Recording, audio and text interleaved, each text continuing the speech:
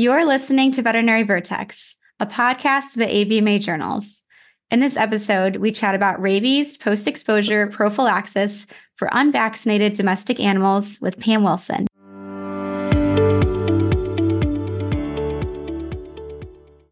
Welcome to Veterinary Vertex. I'm Editor-in-Chief Lisa Fortier, and I'm joined by Associate Editor Sarah Wright. Today, we have Pam joining us. Hey, Pam, thanks so much for being here with us today. Well, thank you, Sarah and Lisa, for your interest and for the invitation to participate in Veterinary Vertex. I am a fan of alliteration, too. And also a thank you to your audience as well for taking the time to listen. Pam, your JAVMA article discusses rabies post-exposure prophylaxis for unvaccinated domestic animals. Please share with our listeners the background on this study. Okay, well, background, it's going to sound like I'm going way back, and I am. I was interviewed for my job in zoonosis control over 30 years ago by Dr. Keith Clark, who became a mentor, and I will be mentioning his name on and off during this podcast because of his rabies associations. And during the interview, I was asked about handling rabies exposure scenarios. And I mentioned that I'd noticed that the protocol in Texas state law differed from the national recommendations. And Dr. Clark at that time was listed as a committee member for the compendium recommendations. They're in the Compendium of Animal Rabies Prevention and Control. So he was associated with two different protocols, which was confusing to me. And he mentioned that, yes, Texas had developed its own protocol for unvaccinated animals that were exposed to a rabid animal, including immediate vaccination against rabies, instead of waiting 5 months into a 6-month quarantine to vaccinate, which at that time were the compendium recommendations. And since this was a novel rabies post-exposure prophylaxis, and we'll refer to that as PEP from here on out, protocol, we thought it would be a good idea to compile Texas data and get it published. We were hoping in a peer-reviewed journal. We were hoping in JAVMA. And it did get published in JAVMA. And since then, we have had kind of a series of articles on the Texas PEP protocol and its data published in JAVMA. And this most recent one was our fourth. And of course, they're scanning different time periods. And it actually kind of became my mission to keep publishing Texas data on this topic, because after that first article was published, Dr. Clark mentioned that by getting the data out there and published, many animals' lives were saved. So in addition to really caring about public health, my passion for working in zoonosis control definitely includes animal health and safety. And by the way, for purists out there, yes, realize that humans are animals too. So purposes of our rabies discussions, when we say animals, we're talking about non-human mammals. I would like to mention that the compendium now does recommend immediate vaccination of unvaccinated animals that have been exposed to a rabid animal. In fact, they mentioned trying to do the vaccination within 96 hours of the exposure. And for clarity, I also want to mention that both the compendium and Texas state law do provide the option of euthanizing the animal instead of administering PEP.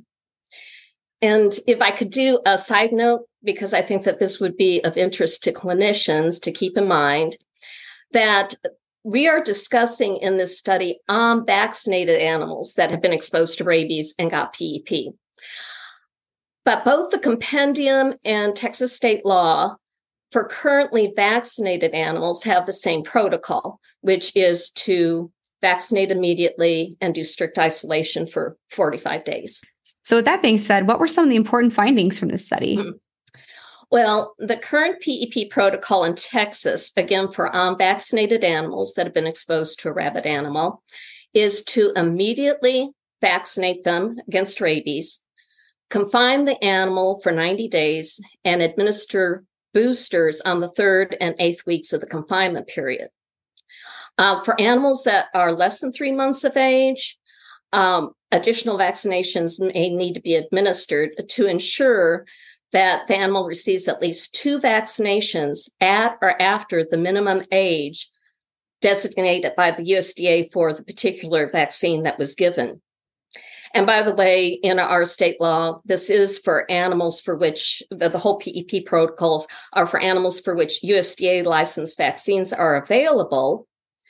However, in all of our different study periods, there have been animals that have gotten extra label vaccine administered, very frequently goats. We've, had occasional, pigs. This past study, we even had a deer and a wolf dog hybrid. But in the law, it mentions USDA licensed vaccine, but extra label at the discretion of the veterinarian. So the main take-home relevance, I think, of the study is that the current Texas PEP protocol, which was administered during the 10-year period of this study, remains a viable option for unvaccinated animals that have been exposed to rabies. There were 1,218 unvaccinated animals that received PEP, and 99.8% did not develop rabies. The 3 that developed rabies were less than 12 weeks of age when PEP was initiated. This was what was very rewarding to me, one of the parts of doing this whole study. When the Canadian Council of Chief Veterinary Officers was developing their national recommendations, they heavily cited Texas's PEP and the articles that were published in JAVMA. Well, they came up with a modified protocol, does still include immediate vaccination, but they went in, and this is for unvaccinated dogs, cats, and ferrets, but they went into just considering a booster at 3 weeks based on case-by-case investigation, and then no vaccination at the 8th week. Well, this led to me having just fantastic discussions and information sharing with Canadian public health veterinarians in Ontario, Alberta, British Columbia. They all also have a recommendation for extra vaccination for PEP that was started in very young animals. And all the provinces, they had special little tweaks to their national recommendations as well. But to me, the importance is that just as the Canadian Council and these provinces reviewed PEP articles from Texas and developed their modified recommendations, now Texas can consider their modifications when we start reviewing our state law for possible amendments. So it's been a really good learning activity, I think, all the way around. I also had a contact with a rabies expert who had an interest in researching the use of MABs for PEP in animals, which might inspire other researchers to pursue such studies. So all of this is also included in the discussion section of the article. But to me, that is part of the significant impact of having data published in JAVMA. Well, thank you for sharing it with us, Pam. I don't think we said this yet, but you have been a practicing veterinary technician for years and then went out and got your doctorate in community health. At what point, and clearly you have a passion for rabies, what sparked your research interest along the way in rabies? Well, again, my mentor, Dr. Clark, was an internationally recognized rabies expert. And he stimulated and nurtured my interest in rabies as soon as I began working at the health department. I worked on these novel rabies initiatives with him, like the creation of the oral rabies vaccination program in Texas for coyotes and gray foxes, and the Texas's PEP protocol, which we're discussing now. And it has been an exciting ride to be involved with these very cutting-edge projects. Well, we're very pleased that you decided to share it with JAVMA. Why did you decide to submit this manuscript to JAVMA? Well, again, when I started working at the health department, Dr. Clark tasked me with getting an article published on Texas's rabies epizootic in domestic dogs and coyotes, which was very novel as well. And so Dr. Clark and I both agreed, let's submit this manuscript to JAVMA. And we went with JAVMA because it's peer-reviewed, has an excellent reputation, and we considered it the gold standard of veterinary publications. So I was so thrilled when that article got published.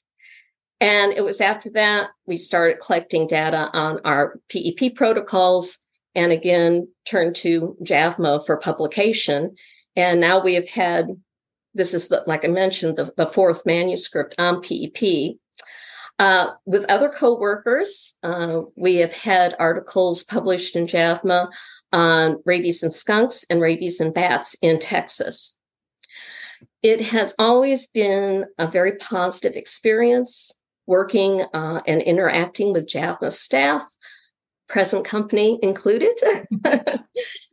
And if I could, I would like to do a shout out to Karen Dotson, the editorial manager. She is not only efficient and helpful, but so nice with which to work. Yeah, thank you. We have a fabulous culture. We love what we do, and what you're doing too, right? You're impacting One Health.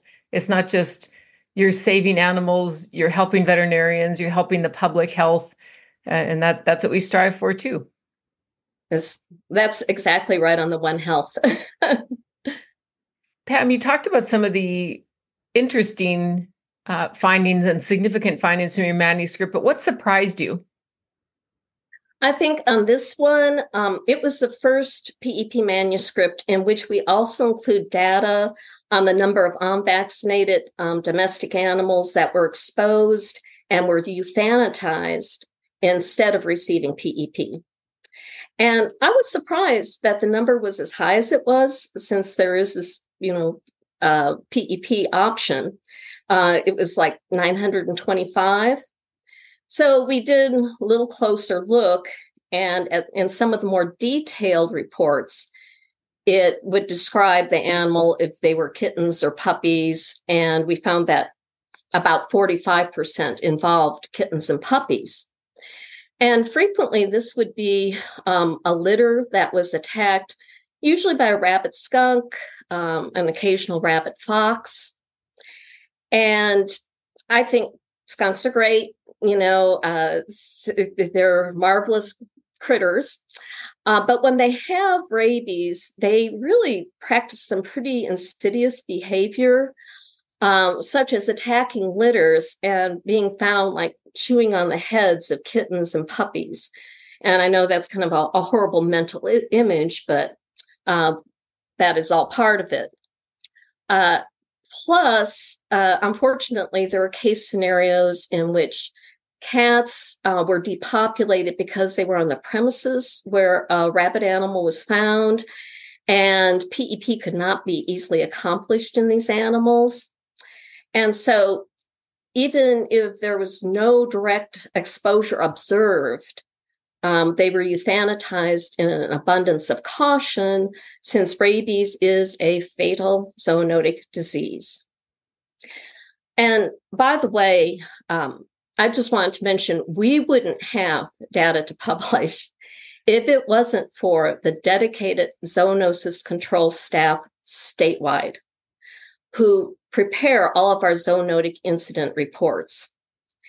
And it is our zoonosis control staff out in our regional offices, along with local health departments, certainly local rabies control authorities and animal control officers across the state, who do an amazing job of investigating the rabies cases.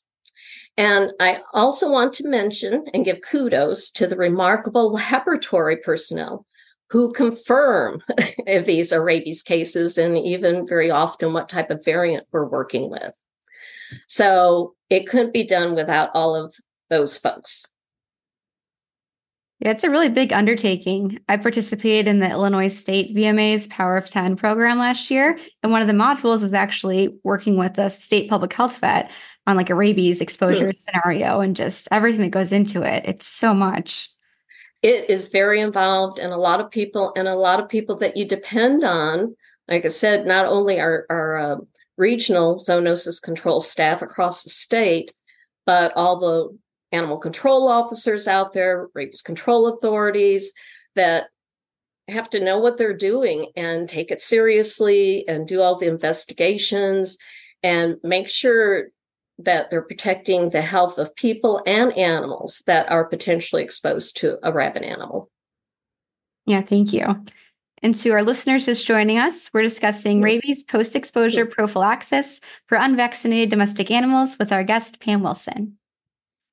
So Pam, as we discussed previously, you are a licensed veterinary technician and a doctor of community health. How did your advanced training prepare you to write this manuscript?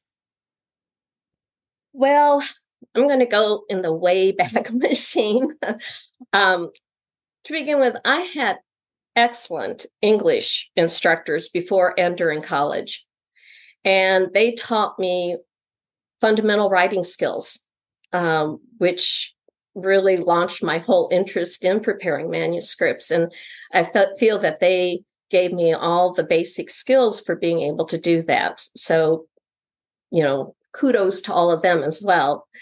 My 14 years working in the private sector at an animal clinic, I feel were very important because they gave me real life veterinary perspective, boots to the ground type experience in working with animals and with concerns about rabies and rabies exposures.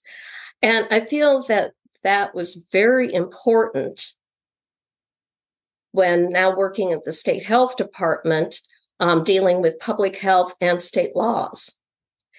There's a lot of I statements in what I'm saying. So I would also like to take this opportunity to thank my co-authors on the article, Pat Hunt and Dr. Eric Fonken. We, to me, made a great team. We were very in sync with each other. Everybody in my office knows that I am not technology savvy at all. And Pat Hunt can weave magic with databases.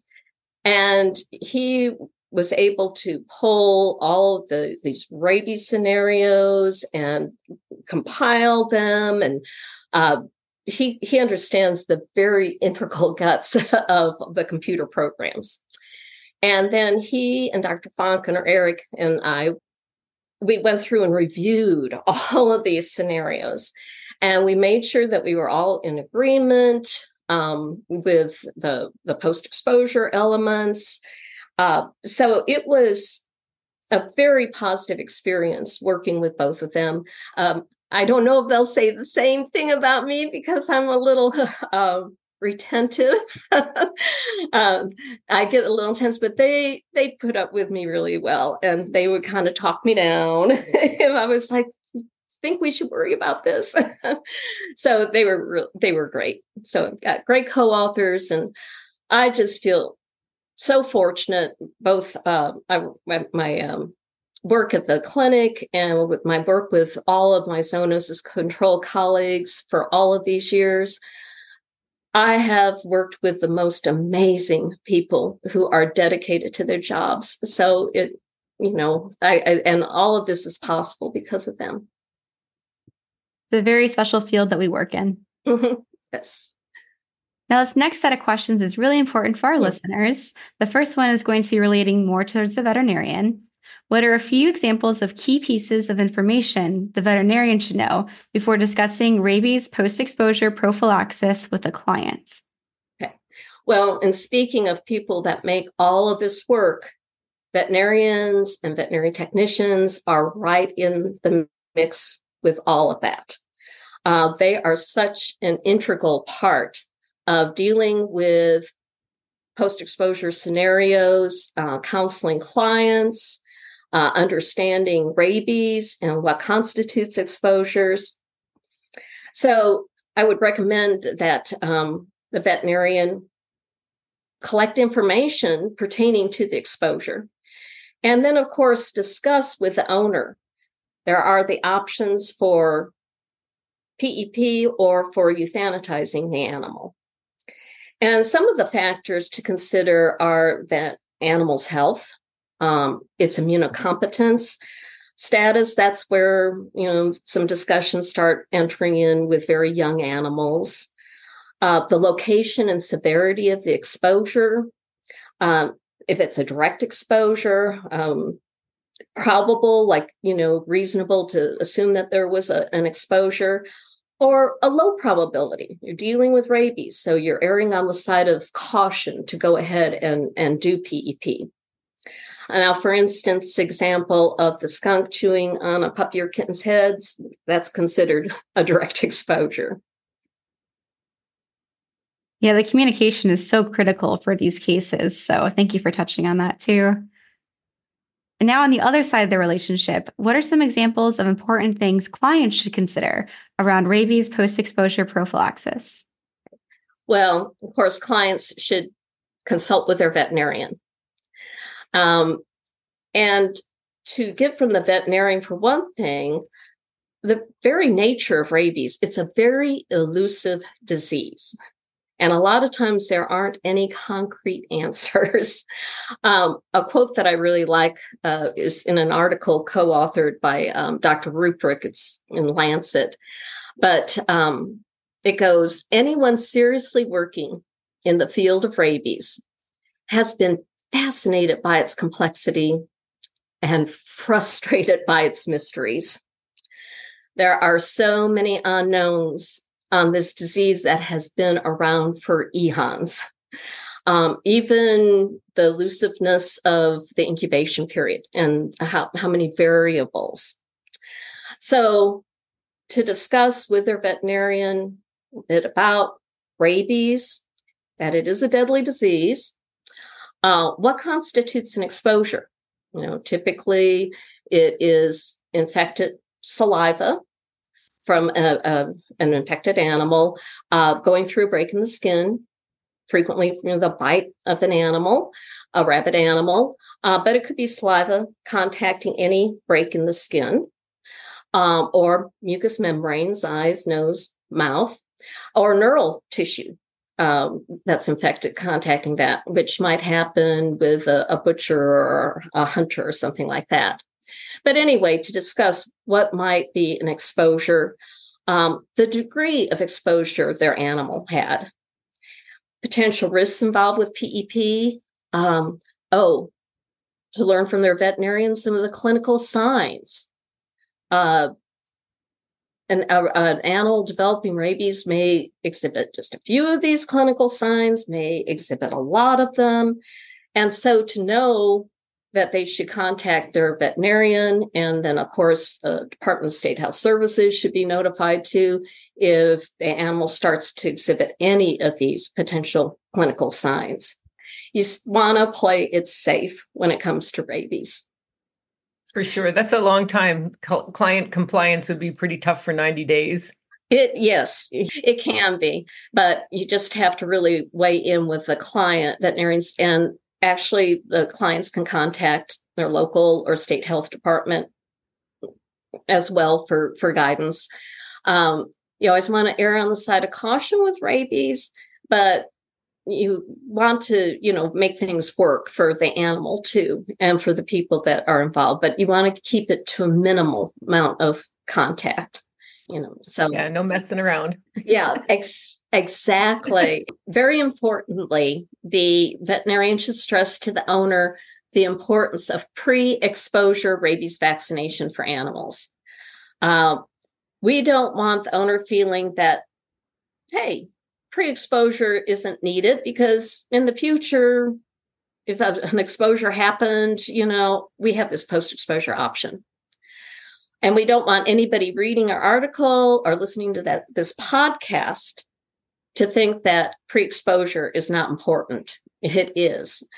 Not only are rabies vaccinations legally required for dogs and cats in Texas and most other states, They are important from human health and safety perspective, plus an animal health and safety perspective. I mean, your animal could pick up a downed rabbit bat, and you may never know about it until it is too late to administer PEP. I mean, once the rabies virus is in the nervous system, it's too late. Once the animal is showing clinical signs of rabies, PEP will not be effective. So then you've had an animal that's unnecessarily died of rabies, and all the concerns about people and other animals that have been potentially exposed to rabies through that animal. So pre-exposure rabies vaccinations, very important. Yeah, great. Thanks, Pam. And, to listeners who might not know this, most of us as veterinarian and veterinary technicians who work with animals are vaccinated as well, and we actually get our titers checked. So thank you, Pam. I learned a lot. And as we wind down, we like to ask this just slightly fun kind of question. So what is the oldest or the most interesting item on your desk? Well, a friend of mine who excavates for fossils gave me a rather impressive piece. It is an ammonite, this little snail-looking thing. It's from the Cretaceous period. I hope I'm pronouncing that correctly, which I was informed runs anywhere from 65 to 140 million years ago. So it's certainly the oldest piece. But one other fossil that I have was when I was in college at SAU in Carbondale. So this was about 1978. My beloved dog Ripple was out in the yard excavating as well, and my very funky duplex. And he came in with this little rock, and looking at it, you can't see it very well on here, but it has numerous little fern fossils in it. So he was just so smart. That's very cool. Thank you for sharing. Well, thank you so much for having me and for your interest in this article. I hope that your readers enjoy it and benefit from it. And so it's just been a fantastic experience to be included in JAVMA and to do this podcast. Oh, great. Thank you again. And to our listeners, you can read Pam's article in print JAVMA or on our journal's website. I'm Lisa Fortier with Sarah Wright, and we'd like to thank each of you for joining us on this episode of Veterinary Vertex Podcast. We love sharing cutting-edge research with you, and we want to hear from you. Be sure to leave us a rating or review on Apple Podcasts or whatever platform you listen to.